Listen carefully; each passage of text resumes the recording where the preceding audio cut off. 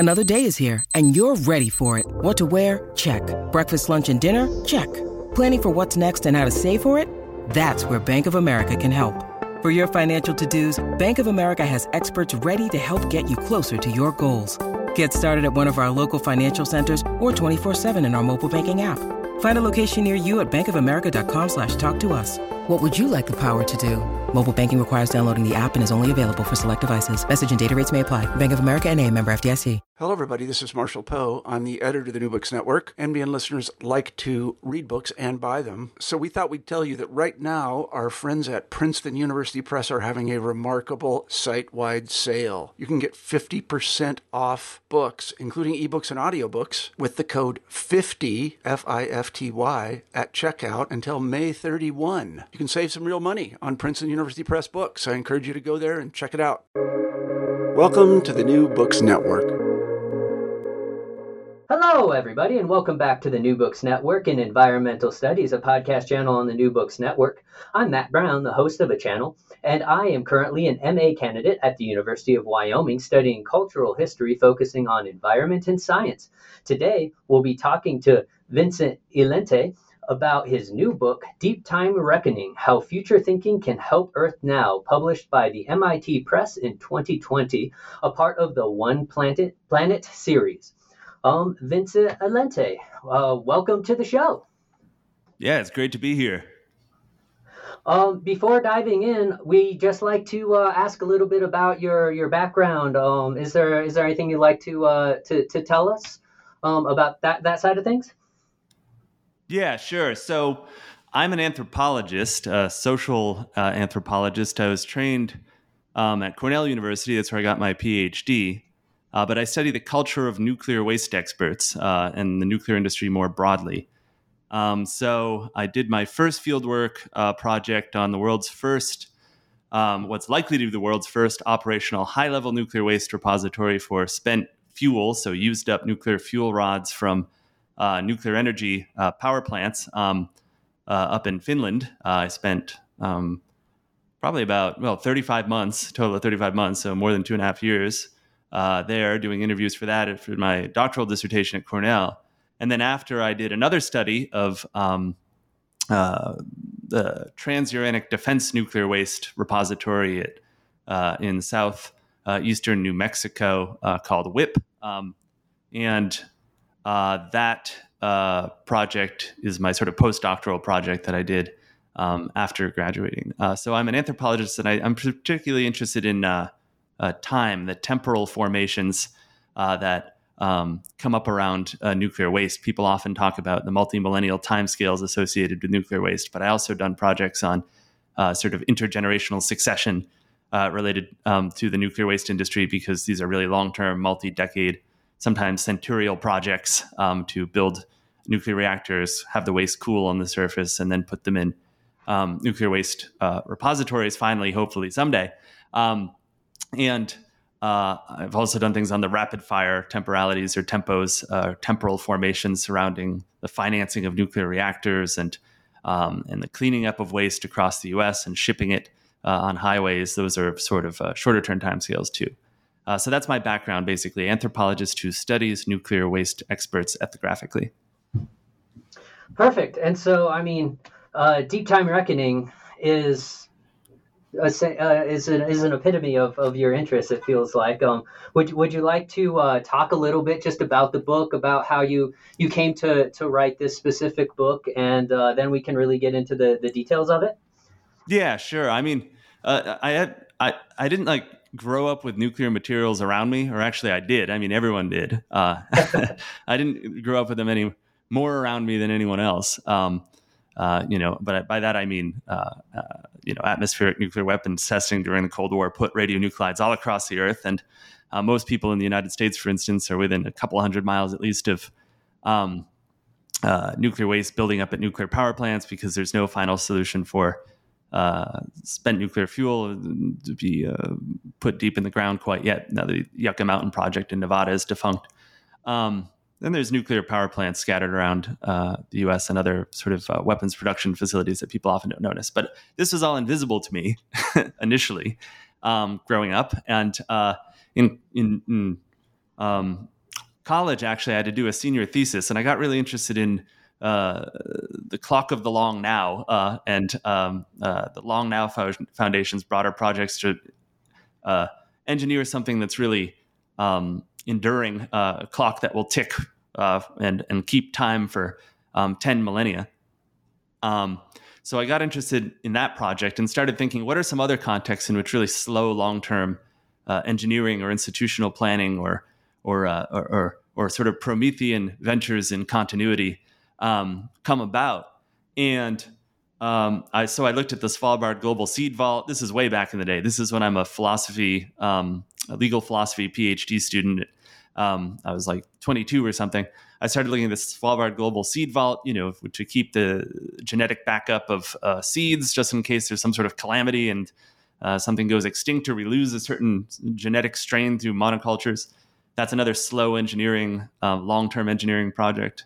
And I started looking at nuclear waste repositories too, like the Yucca Mountain project that was currently being built then. So, and that's the one I really found interesting. So I decided to keep with it. I did a master's degree at the London School of Economics, and then did a study of the legal adjudicatory form of how the procedure for licensing the Yucca Mountain project, Yucca Mountain Nuclear Waste Repository project in Nevada, was structured. And what I came up with there was sort of taking sort of old school legal anthropological studies of legal adjudication and rituals, and then saying, hey, there's all this sort of sci-fi, high modernist aesthetics surrounding this Yucca Mountain repository project. They're trying to bury something for 1 million years and 1 million year time horizon. But really, there's this really ancient adjudicatory heritage behind the way the procedure itself works. In other words, you have the Department of Energy creating these systems analysis or performance assessment models in this 1 million year time horizon to try to predict how local land formations and well water and populations will be kept safe or not safe from the nuclear waste buried in the mountain there, even though that project is now defunct. So they had to produce facts in a time horizon of 1 million years. And then they had to produce and they had to produce those facts because the Environmental Protection Agency in the U.S. had radionuclide or radiological dose limit standards operating in those same time horizons. So you had to demonstrate it to demonstrate safety within the time horizons, compliance horizons, as they call it, defined by the Environmental Protection Agency. And then the third part, so it's, you have the Department of Energy creating the million-year facts. You have the Environmental Protection Agency establishing the million-year rule. And then you have the judge, the Nuclear Regulatory Commission, taking the DOE's facts and the EPA's rules, subsuming them together and rendering judgment. This is the same three-part adjudicatory structure we've seen in any, adjudicatory process or legal process since ancient Rome, basically, since ancient Roman law. Rule, fact, judge. At this time, they're not played out by individual, corporeal people living and breathing. They're played out by large institutions, but the three roles there and the relations they play to each other are very similar. So I found that fascinating. And I decided, okay, I want to take a deeper look at this. I want to do something ethnographic. I want to be embedded in the nuclear industry. So I applied for a PhD program at Cornell. This is 2010. I got in, but I got a National Science Foundation grant to live in Finland for the amount of time, for the 35 months I mentioned. It was a 3-year grant. And I decided I wanted to see how this all works on the ground. So I studied the safety case for Finland's spent nuclear fuel repository project in Olkiluoto.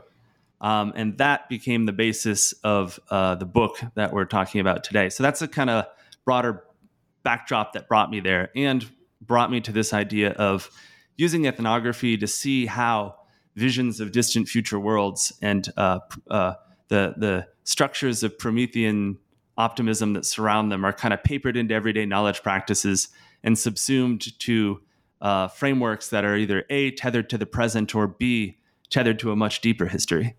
And out of this spawned this book. There is so much there to talk about. I love it. It's really interesting that you bring in the Roman law and even present or demonstrate how the legal system has this genealogy of deep time that may not be realized by everybody, or if it's realized, it may not be appreciated. And this is something that I feel like you're trying to get through the whole book, is really trying to imagine our past and our present. And to do that, you're using what you're calling reckonings. And you call it the tools in the toolkit that offer open-ended takeaway guidance that leave behind each step of the way. Where did you come across the idea of reckonings and using that as kind of a device to present deep time?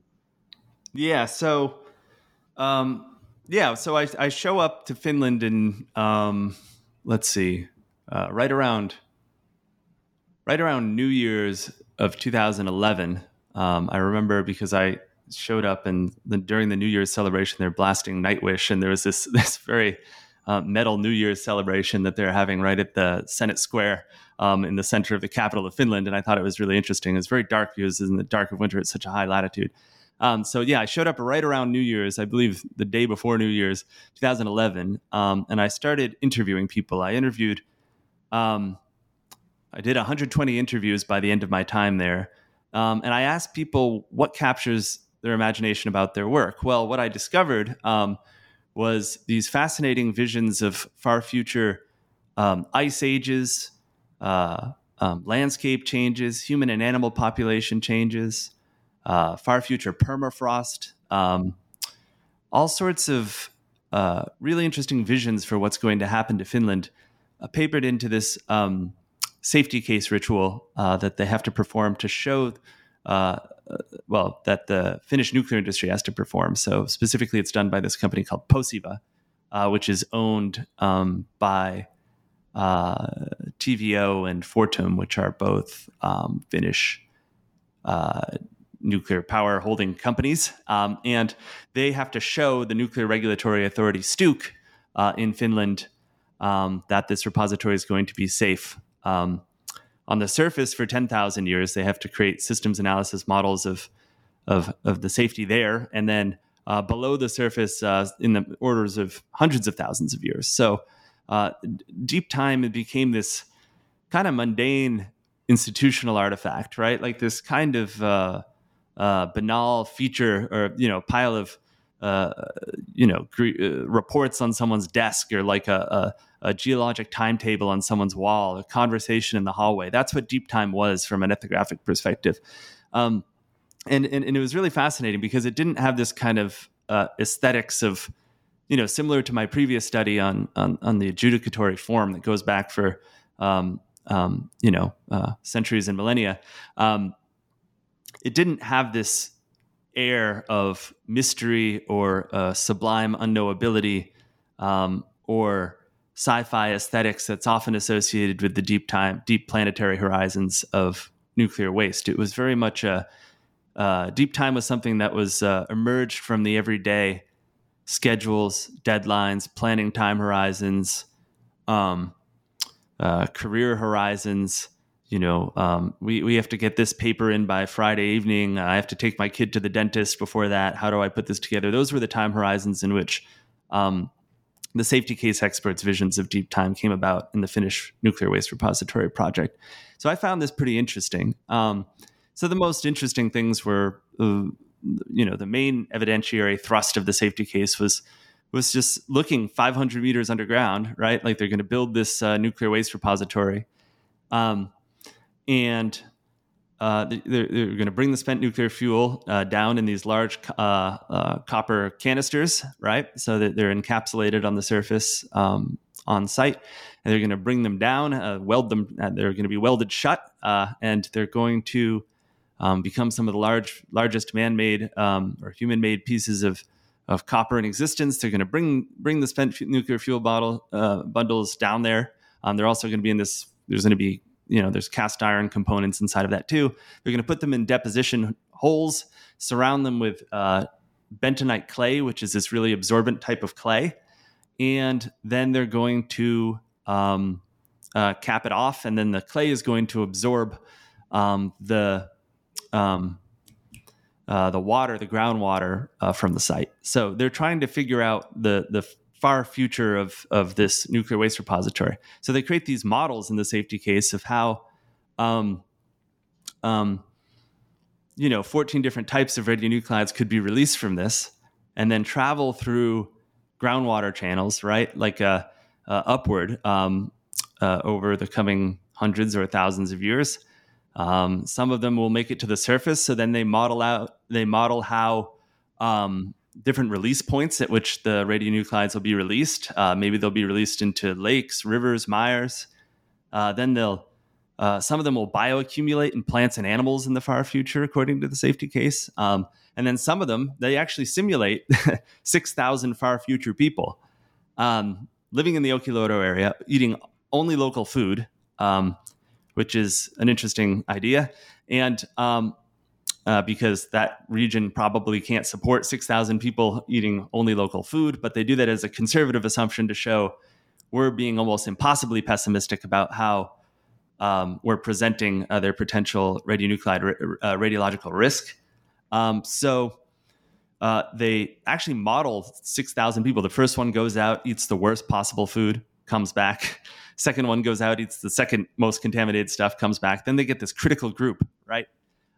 This group of people, this critical group of people who have the most exposure thanks to the nuclear waste repository. And then that becomes kind of the basis for discerning how the repository will save or not save people from radiological from harm in the future. So this is interesting. This is a rare, fascinating scene in which deep time becomes shallow in the sense of embedded in the everyday time horizons of institutional life. And I would say this is a reckoning. In my book, this is a moment of reckoning in the sense of we're reckoning with our place in the deeper history of the planet during what some call the Anthropocene, though that's not officially inaugurated as a geologic epoch yet. It's trended quite a bit in the social and natural sciences. We're living in a time where we have to widen the time horizons of our intellects. We have to create institutions that operate in extremely long-term time spans. And there's these places here and there, one of them being Olkiluoto in Finland, where people are reckoning with this very issue. They're coming to terms with it by, investing millions or eventually billions of dollars in this, and hiring PhDs and consultants and engineers and geotechnical engineers and all sorts of different geoscientists and modelers and mathematicians and chemists and biologists and microbiologists and ecologists, and pulling them together into this safety case collaboration to reckon with our place in the larger history of our planet. So that's where the term reckoning comes from in my book. And that's the context in which I extracted it ethnographically as an anthropologist. Oh man, that's so interesting. Just the idea that these folks enter into this world and it just becomes, and deep time becomes institutionalized. Did you know going in that this was going to kind of be the outcome, or was this the thing that you were exploring? Well, the deep time was definitely part of the proposal, but any anthropologist worth their salt, you kind of failed if you show up to the field and then your research question remains the same when you return a few years later.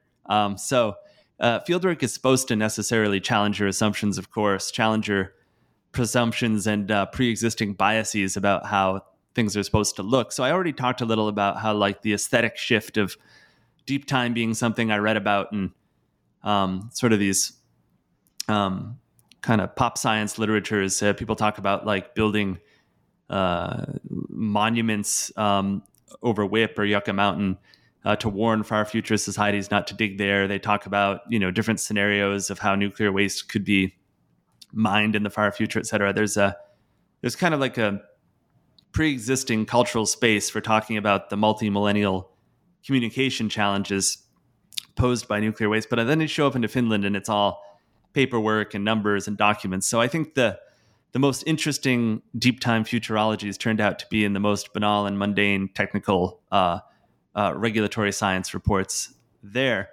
So that's one shift that happened. The other one was a truly strange one. Is when I show up, I expect I'm waiting for everyone to be talking about deep time, but what everyone's talking about is, unfortunately, the tragic death of one of their colleagues a couple of years before I showed up in 2005.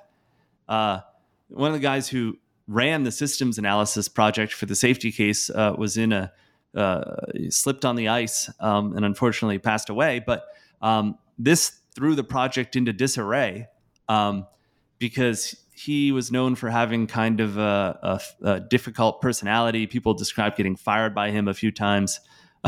And people talked about him storming out of the room, angry during meetings or barely paying attention. People talked about him getting mad at the secretaries when books weren't delivered on time for him and things like that. But he was a prolific, brilliant, intense systems analyst, safety case expert working on this project. But he kind of didn't pass that systems knowledge on to a protege or someone to mentor. He didn't really mentor someone to replace him. And then he also kind of delegated tasks. So everyone kind of did their task, but no one had full systems knowledge of how to put the safety case together. So he dies in this bike accident. The project goes into disarray. So when I show up years later, people are still saying, what would Seppo do here? What would Seppo do there? He almost haunted the field site. He was an absent present or a present absence in the field site. And he's still kind of, when people would recollect how he would put safety case models together, they would kind of summon or conjure or channel him into the present. So he still had this agency in producing these visions of the future on this highly technical project. So I didn't expect to see that. That's for sure. I didn't expect to go into the field, looking for deep time, and then to find a story about a single lifespan cut short, or a single, the tempo of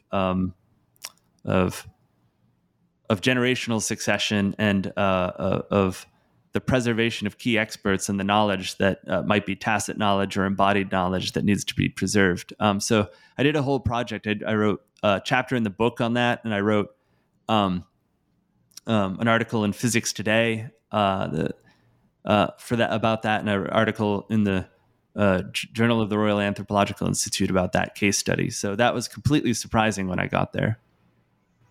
Yeah, that Seppo case study was so interesting to hear, because in that chapter where you're talking about that, I also was starting to I was starting to think about like individualism and the collective, and those cultural norms that we have cultivated for ourselves seem to kind of go out the window when we face mortality, because we're not necessarily going to get the recognition for in 10,000 or 100,000 years when these infrastructures are still protecting the people from the things that we have that we have done with like radiation and this nuclear waste. But the other part of this was like that creation of knowledge and the idea that it takes up to, if not more, a decade to really situate yourself or oneself into deep time reckoning.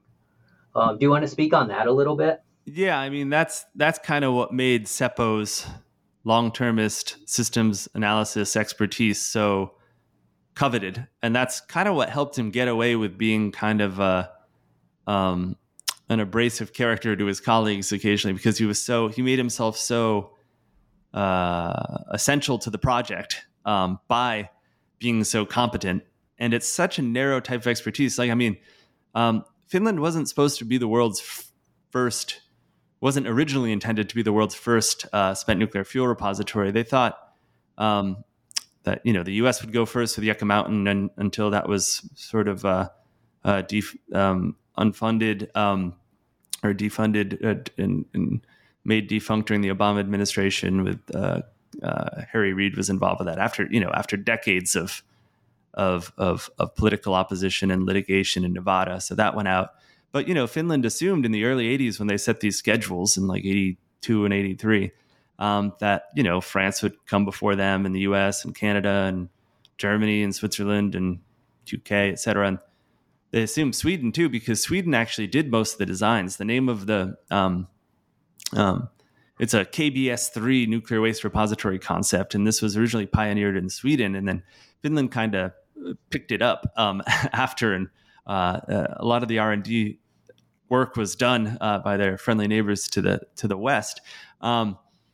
So, though they do a type of welding that's unique in Finland, that's different that they don't do in Finland, that they don't do in Sweden. So anyway, they're the first, right? And then so there's not many nuclear waste repository projects. There's not many people doing these deep time reckoning, what I call deep time reckoning in the book, but these safety case projects across the world. There was one, as I mentioned earlier, for the Yucca Mountain project operating in a 1,000,000-year time horizon. That's worth Googling. It's the Total Systems Performance Assessment models that they were making for the construction licensing procedure. You're talking thousands of pages of documentation about how Nevada will look millennia hence. So there are these little pockets across the world in which this type of thinking goes on. But Seppo was in one of the very few pockets. So he can't really get a job elsewhere because he's so specialized in this one thing. He'd have to retrain a lot. But he's also, after this 10 years of just learning how to do this type of nuclear waste science, he made himself pretty irreplaceable because it takes so long. You need a master's or usually a PhD. He had a PhD, and then lots of on-the-job training too to just put yourself into this niche.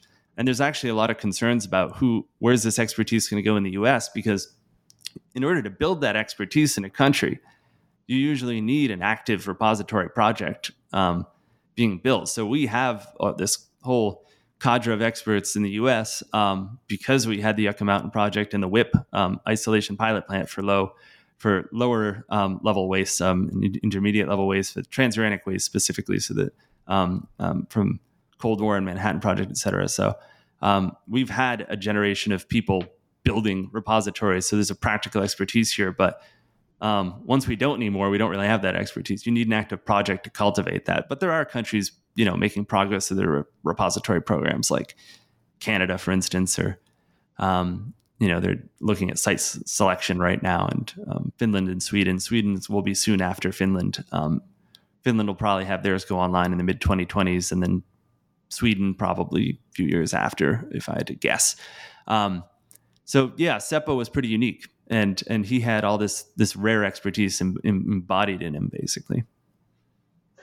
Yeah, that's super interesting, and to kind of zoom it out to like the national level. You talk in the introduction about a Greek citizen who complained that the Finns lacked like a poetic predisposition and like criticized their sober pragmatism. But it seems like part of this pragmatic spirit has been allowed them to just introduce this deep time into like an institutional bureaucracy without them really batting an eye. I mean, it probably wasn't that easy, but like, is the case of Finland a very special case, or is this something that can be transposed to different places and different cultural sensibilities? Yeah, that's another question I address in the book. Finland is, renowned or notorious, or depending how you see it, across the world for the large amount of trust they place in different types of experts. So, ministries like the Ministry of Employment and the Economy, that's the institution under which the entire Finnish nuclear complex is kind of administrated, and like the Finnish Nuclear Regulatory Authority, regulators are highly trusted. Pilots are highly trusted. Police, legal system, and there's this in the political sphere. The keywords are consensus and pragmatism. Are the codes of the road there? There's also kind of a tradition of a lot of people link the success of Finland's education system to it being built on trust. The teachers trust the kids to do their homework. The parents trust the teachers. The teachers are highly paid. The society trusts them enough to have a strong enough union, etc. So trust is often presented as the foundation for why Finland had a nuclear waste repository without a huge amount of NIMBY, not in my backyard resistance. And there's definitely something to that. A lot of people put the Olkiluoto repository project that I profile in my book on a pedestal because they have a consent-based siting procedure. In other words, back in the early 2000s, Finland is looking for a place to site this repository. They come to this conclusion in the late 90s, right, that it's going to be in Olkiluoto. So the nearby community of Eurajoki is actually given a full legally binding veto. They can say after the sort of environmental impact assessments are done, after there's this participatory public hearings that go on between the nuclear industry and the locals, after all this is kind of hashed out in this socio-technical controversy that's going on, the local community can say, nope, sorry, you didn't convince us, get out of here, which is unique, because there's the Yucca Mountain stereotype is decide, announce, defend. And that's what really led to trouble in the Nevada context, because they put it in a place that was right near the Nevada test site. So a place that's been nuclear bombed hundreds of times by us by the U.S. government doing nuclear tests on its own soil, originally above ground and then underground. It's close proximity to a lot of indigenous communities. Originally, it was just shoved in 1987. They decided to shove the Yucca Mountain project in the backyard of Nye County, Nevada. They called it the Screw Nevada Bill that decided to do that. So that is a decide, announce, defend approach, and we see what happens when you do that. It leads to lots of litigation and discord in the U.S. context. Of course, that's a very different context. The U.S. context has this whole history of kind of nuclear settler colonialism on its own soil. Throughout, I did field work in New Mexico later, and it's just everywhere. There was uranium mining in Grants district there. There was a Sandia National Lab making ICBMs to deliver nuclear weapons. There's Los Alamos National Lab, the birthplace of the atomic bomb. There's like the WIP repository in the southeast. And there's the Nome site, which is an old nuclear weapons test. There's the Trinity site, which is the world's first nuclear weapons explosion. So these are all things that are pretty invisible unless you go out looking for them, but they're scattered across the U.S. There's this legacy of mistrust in the Department of Energy. It used to be the Atomic Energy Commission, because there's been, stories of, things have been leaked about testing, injecting radiological substances into materials into unwitting subjects and exposing people to do testing on human populations, et cetera. There's a whole history of the fallout from these nuclear weapons tests in Nevada nearby, going all across the country and, ending up in milk or bioaccumulating in honey to this day, for instance. So that's kind of the broader backdrop, nuclear weapons in the U.S. And oftentimes nuclear waste repositories are put in places where there's indigenous people or marginal communities. That's by no means unique to the United States. You see that in Australia with Aboriginal communities as well. So anyway, Finland is not like that. They don't have this settler colonial history. They don't have a nuclear bomb as a history. They just have these 4 nuclear power plants. They're possibly 5. Well, there's going to be a 5th one going on eventually. That's actually was supposed to go online in Olkiluoto 3. It's supposed to go online in 2009, but it's still kind of delayed and over budget. And they hope it'll go online sometime in the next few years.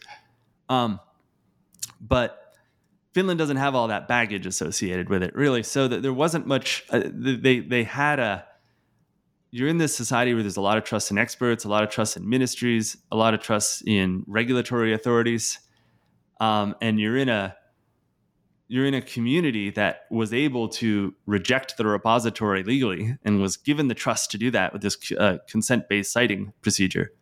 But ultimately, it raises the question of how difficult was it really to get that consent in the first place without all that other baggage that you see in other countries.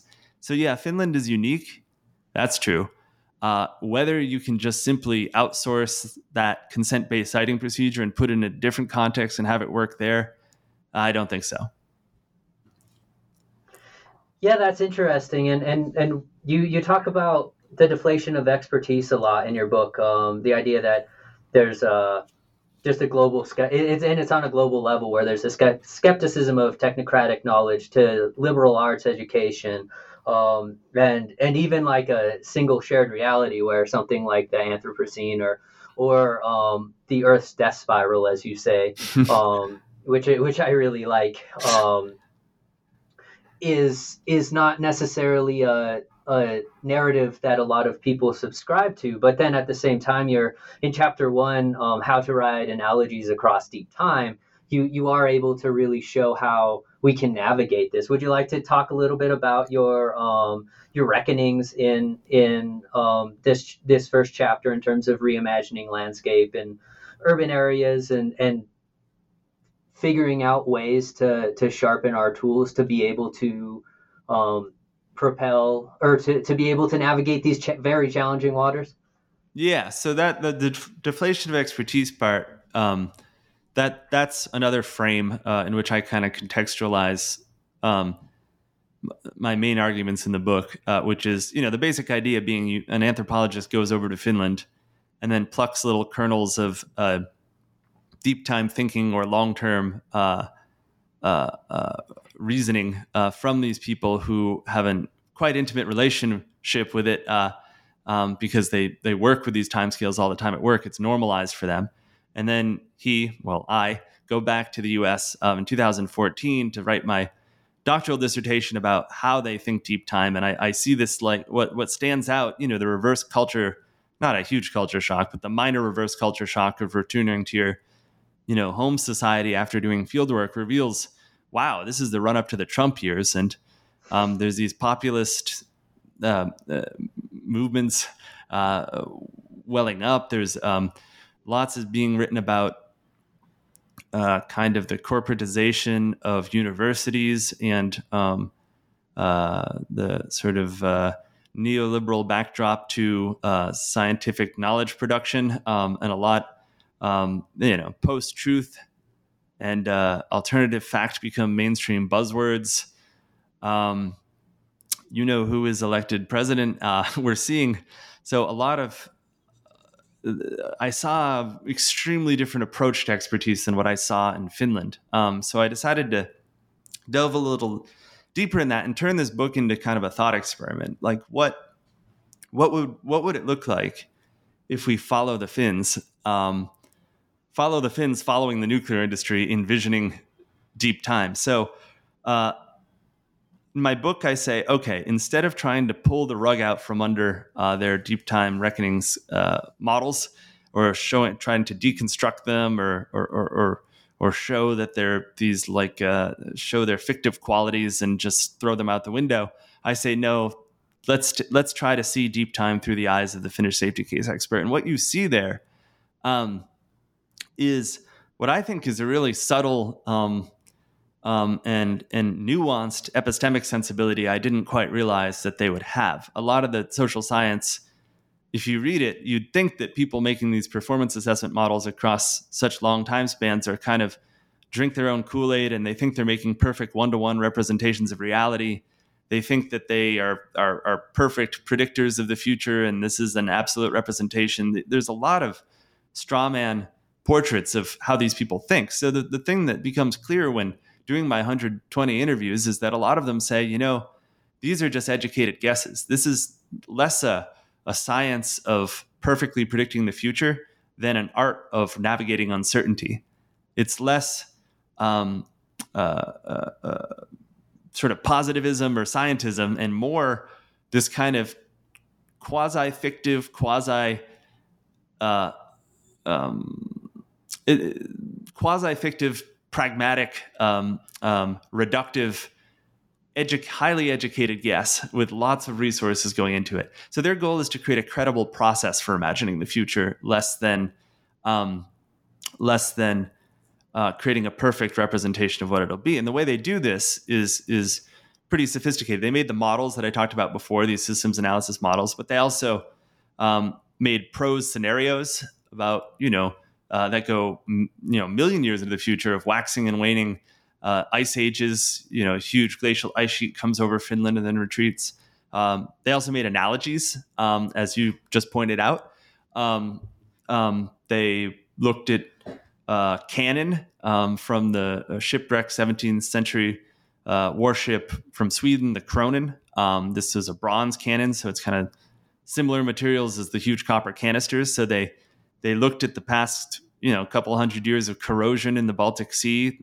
It's half submerged in clay and then half exposed to the abrasive, corrosive seawater. And they say, they use it as an analog for determining the long-term safety of the repository. They do other things like that too, like the cast iron pieces of the copper of the nuclear waste canisters. They made analogies with ancient Roman nails that they found in Scotland, and say, look at here, we can learn something about how these corroded, and then apply that knowledge we have of how these fared over the centuries, apply that to how the similar materials in our nuclear waste repository will fare in the future. They also said, okay, there's going to be a huge glacial ice sheet over the repository during the next ice age, 50, 60, 70, 80,000 years from now. Well, we can't study, a glacial ice sheet in Finland now because there isn't one there, but we can go to Greenland and then study the Kangerlussuaq ice sheet there as an analog for what far future Finland might look like, right? So they made analogies too. So there's all these different lines of reasoning, as my fieldwork informants called them. There's quantitative lines of reasoning. There's mechanical stress testing done on the different repository components. There's ecological fieldwork being fed into these biosphere assessment models. When I talked about trying to create depictions of how radionuclides will bioaccumulate or not in plants and animals along the way as they disperse and transport through far future ecosystems, and then there's just basic engineering arguments for how it works too. So there's multiple lines of reasoning, and the idea is there's this kind of strategic redundancy in how you engage the future. So that's one of the lessons, or the reckonings. I call them, at the end of my chapter, I call them reckonings. What are the little kernels of wisdom we can pull from the safety case experts? And so some of these reckonings, as you mentioned, have to do with analogical reasoning. Like the question is, how can I walk through my life making these kind of speculative, highly imaginative, extremely reductive analogies just as little heuristics, right? Just as little thought experiments or mental exercises, not assuming that I'm definitely predicting the future, but assuming that at least it gives me something a little more tangible and concrete to think with. So I create little exercises for my readers, right? So I talk about, I lived in Washington, D.C., when I was working at George Washington University, when I was writing the book. I used to walk by this bald cypress tree in Lafayette Square, right behind the White House.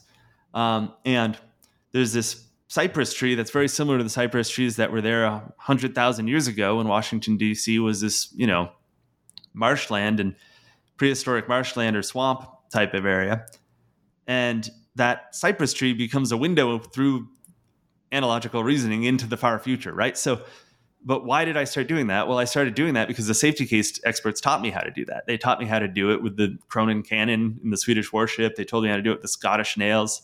They told me how to do it with, the Greenland glacial ice sheet in Kangerlussuaq. And then I go back to the U.S. and I'm finding analogs in my midst, and you can do it elsewhere, right? Like you can go to, what's another one? In the book, the Garfield Fern Room in Chicago. There's this room that you can go to in the conservatory, and then you see all these plants that are very similar to Jurassic times. And when you leave, you can imagine what your surroundings were like in Jurassic times as you're walking down the streets of Chicago. So I encourage readers to do these little exercise in their everyday lives, directly inspired by the way the safety case experts reckoned with deep time, and to do so in that kind of subtle epistemological sensibility that I laid out earlier of this is a method of uncertainty navigation and a way of coming up with some sort of more tangible, more pragmatic, more concrete ways of thinking about the far future, but never tricking yourself into thinking you're doing anything other than making educated guesses. And that's how a safety case expert kind of thinks. We're going to try to get better over time. For example, the safety case is going to, that's another reckoning in there about iteration. All right. There's different iterations of the safety case. There's one that, they made some of their first safety models in 1985 when they're picking the site. There's another one, TILA 99, TILA 92, TILA 99, in 1992, 1999, respectively. The big one for can we actually build the nuclear waste repository? Can we get regulatory permission? They submitted that safety case in 2012. Another one is due in the next few years. It was originally the operational license. Once POSIVA, the nuclear industry in Finland, gets the permission for that, and that safety case is approved by the regulator and the Ministry of, and stamped by the Ministry of Employment and Economy. There's another safety case for that. And when I was there, they told me, okay, we're going to update the safety case. We're going to do new iterations for every 10 or 15 years until the year 2120, when they're actually going to cap off the repository and just kind of abandon it, or not abandon it, but to leave the site and stop burying there. So there'll be a decommissioning safety case at that point. So you're talking about constant iterations, and the idea, every few years. And the idea is that every iteration should be a higher resolution image of what the future is like. So that's also how a safety case expert thinks, right? It's constantly taking new information, collecting new information, but also realizing new gaps in your knowledge. You realize there's more uncertainties, and also as you're gaining more uncertainties as time goes on, because you're constantly collecting new information, challenging your own assumptions. And iterating and reiterating is another reckoning in the book, right, that I encourage readers to do. Another little kernel of deep time thinking that I kind of spin off from the way the safety case experts thought. So constantly iterating with yourself and collecting information. I call it deep time learning in the book. Yeah, and I really like that. It's such a cool, that's the way that I want to learn. And I think that's the way that I've been trying to kind of take my master's program is, and because I'm researching the development of botanical knowledge in the early 20th century. And so I'm trying to do that same type of thing, especially in terms of these subtle epistemological sensibilities that really determine how I don't know, humans, I guess, interpret the world. And I thought it was really interesting too, this idea of redundancy. And then you talk about like these simple patterns of repetition, like the input and output pattern. And so like in this conversation of like long linear time, along with these case studies, like there's this sense of like a cyclical time that is part of like this practice or this ritual. Is that a correct reading? Yeah, definitely. It's cyclical. There's the safety case is the safety case, kind of grows in time. That's the second chapter in the book. So that's that chapter with input and output is about how, okay, we have to, I'm a safety case expert and I have to make, this is how they think, which is my book kind of exposits how they think. That's why I'm framing it this way. So it's an anthropology of reason in Paul Rabinow's sense, for the anthropologists out there. So one thing I got interested in is when they're weaving together these multi-millennial models of, distant future ecosystems and hydrogeological phenomena in human and animal populations, et cetera, and ice ages. How does this project expand over the decades through all these different cyclical iterations of, finishing one and then opening up another one and taking in more information and expanding it and then closing it off again, publishing a new version, then setting out again and then collecting more information, updating the models, making them more sophisticated, more fine-grained, more high resolution, closing it out again, keep iterating. How does it stay together? What's the basic sort of unifying thread or connective tissue or DNA or skeleton that holds these models together? Because this is, this is multiple generations of experts, right? Like if you start assessing sites in 1985 and you're not closing it till 2120, there's going to be a lot of, you have to keep it going as a coherent project, right? And how do you do that when it just turns into thousands and thousands of pages and, hundreds of reports? So the thing that connects all the models is something very simple, right? That gets to the heart of how computers work and systems analysis works. It's the input-output form. In other words, like, some experts made models of how the groundwater flowed, right? And those models produced outputs of, determinations of how that will work. Those outputs were then taken as inputs into the biosphere assessment models, which produced outputs that were fed into yet other models, et cetera.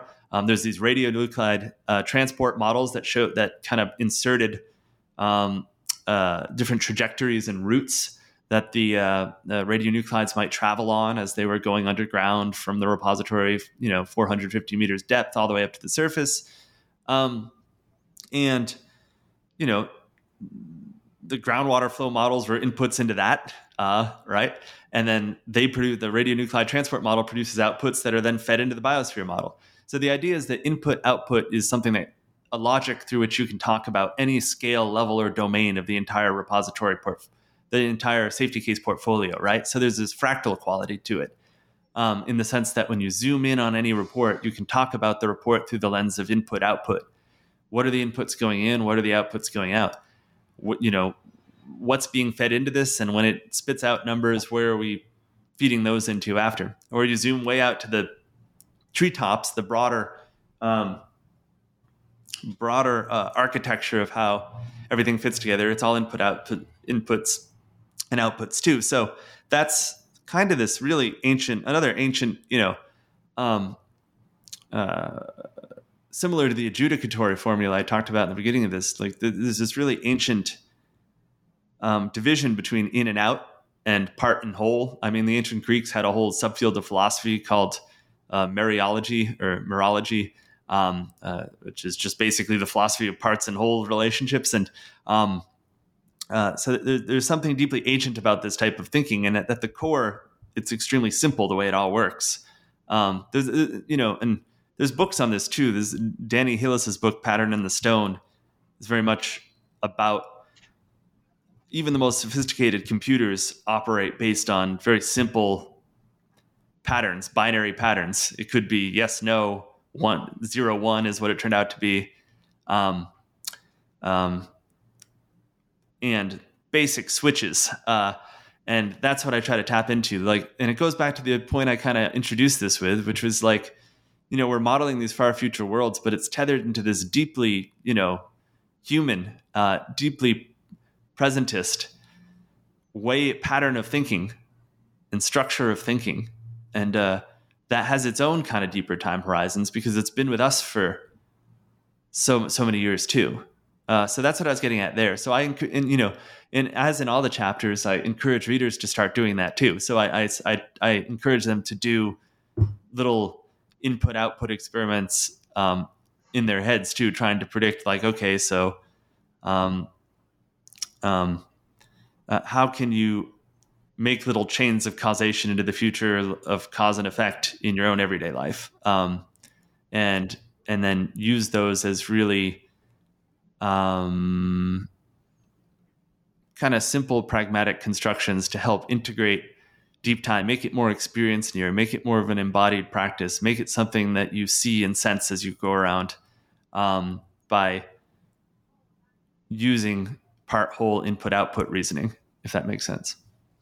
No, that makes sense a lot, and I really like the idea, the imagery of the chain, because you also in this chapter talk about kind of going back to this idea of trusting the experts, like there's also an idea of like how we blame people, and like you illustrate a lot of times that the blame just kind of comes at the last part, or the where something goes wrong is that where the blame is. But really, we need to look back at like this deeper chain and all of the links, and to really find out where the break happened. And like it really illustrates that being present, we have the opportunity to like make our part of the link super strong, so that will hold in the future and give the people in the future an opportunity to continue building on our work. And that's what's so impressive with this overall project, and then with your like analysis and instruction about deep time learning, that I really appreciate. And I got a lot out of this book from just that idea. And like one last thing I wanna ask you are just kind of going off of like sensibilities and knowledge of like our world and realities. At the beginning of each chapter, you have these little vignettes. One is a solitary farmer who lives in, let's see, 12,020, I guess. Yeah. And their lore is that there's a salmon, or there's a dangerous flying salmon-colored venomous snake who kills anybody who digs too close to his cave. And that is the representation of, that's their lore of like this nuclear facility that's buried deep underground that they don't even know about. And then there's one, my favorite one was your dream about fighting in an army, and then switching perspectives and being on the other side. And it's kind of this metaphor about how you just need to switch your switch perspectives to be able to really understand the world. And I was just curious, like, how fun did you have like writing those? Like, was that just a good time that you're just, I'm going to take some creative liberties? Yeah, that was actually the editor. I blame the editor for that. Yeah, I do start every chapter with this really imaginative kind of like scenario, but it's never fully, it's never fully fictional, right? Like because right. Like the first one you mentioned,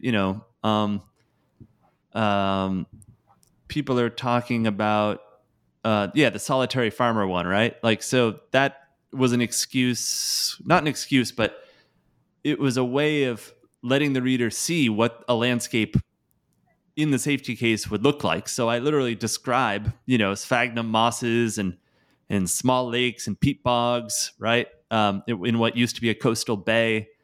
There's grassy sedge plants there.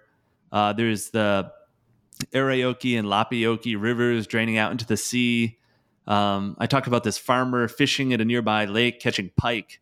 There's a beaver swimming around, but then she gets sad, because she recalls that there are all these like freshwater seals that used to live there before they became extinct. There are freshwater seals in Finland now, which is neat.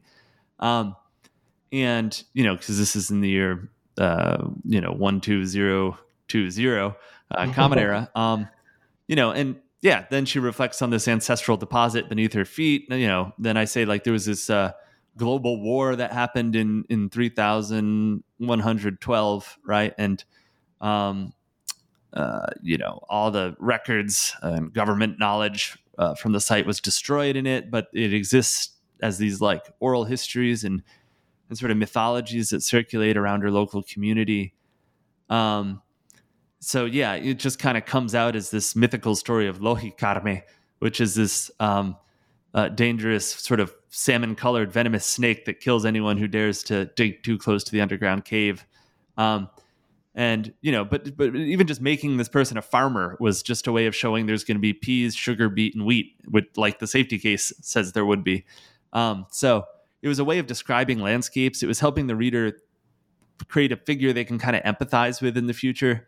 It helps the reader hopefully think about knowledge loss and like the challenges of long-term information preservation and storage. Like, when are we going to lose all these safety case reports? What's the half-life of institutional knowledge? And, especially when we look at something like the Seppo situation, where too much of it was embodied in a single mortal mind that eventually, succumbed to the fickle contingencies of human life, right? So, that was the kind of creative part of the book. But I did write an article for Scientific American drawing from that, but arguing, which is fully open access if anyone wants to check it out. But basically arguing that, it's a lot of fun to do this. It's interesting to do this, but it also helps us feel empathy for people in the future, right? Depictions of the world in the future have this powerful, concrete effect on the world today. So when you do a deep time thought experiment, when you do a reckoning, this isn't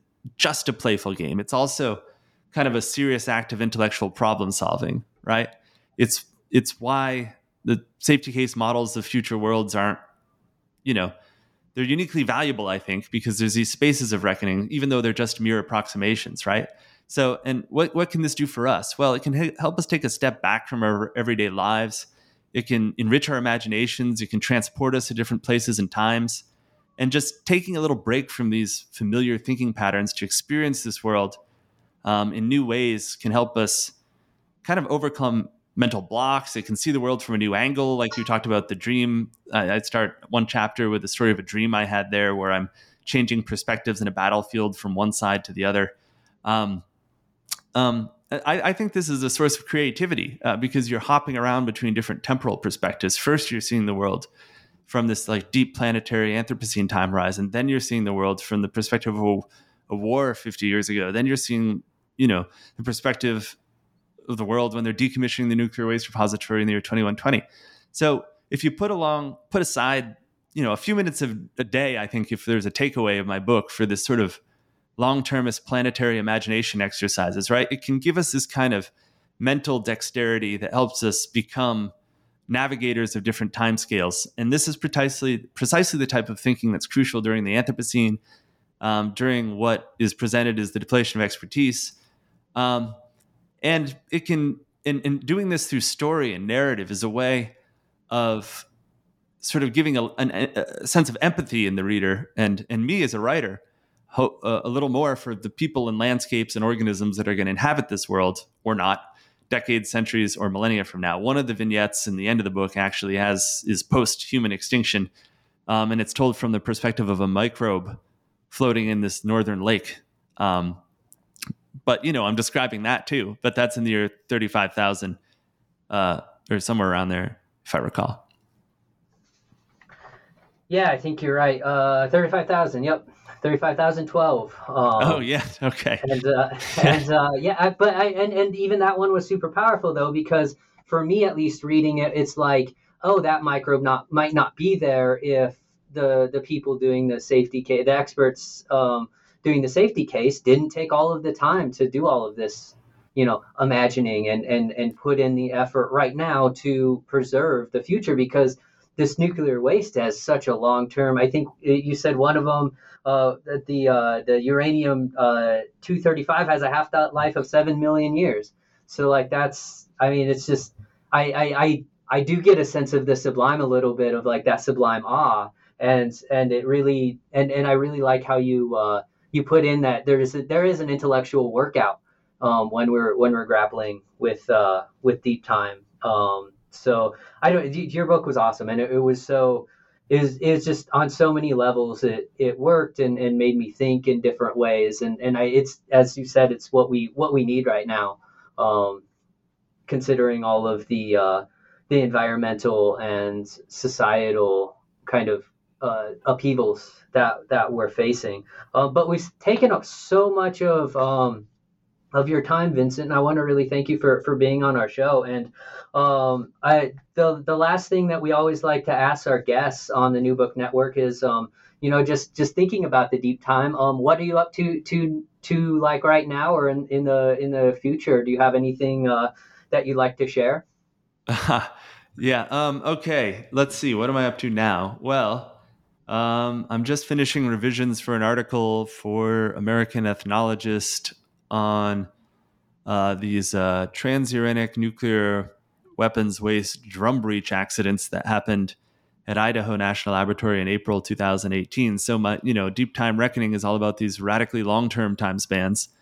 I just wrote an article about the extremely short-term institutional time spans, sort of the performance bonuses and in reward systems and incentive structures, and also political pressures to clean up waste hastily or quickly, and how these have kind of trickled down at this macro scale to the everyday, day-to-day tempos of waste cleanup at Idaho National Laboratory, which is a Department of Energy laboratory, roughly the size of Rhode Island, that's in Idaho. They built, I think, 52 nuclear reactors designed there, and it's a fascinating place. Actually, they do all sorts of stuff out there. They started building until Kennedy canceled it. It was supposed to be a nuclear powered aircraft back in the day.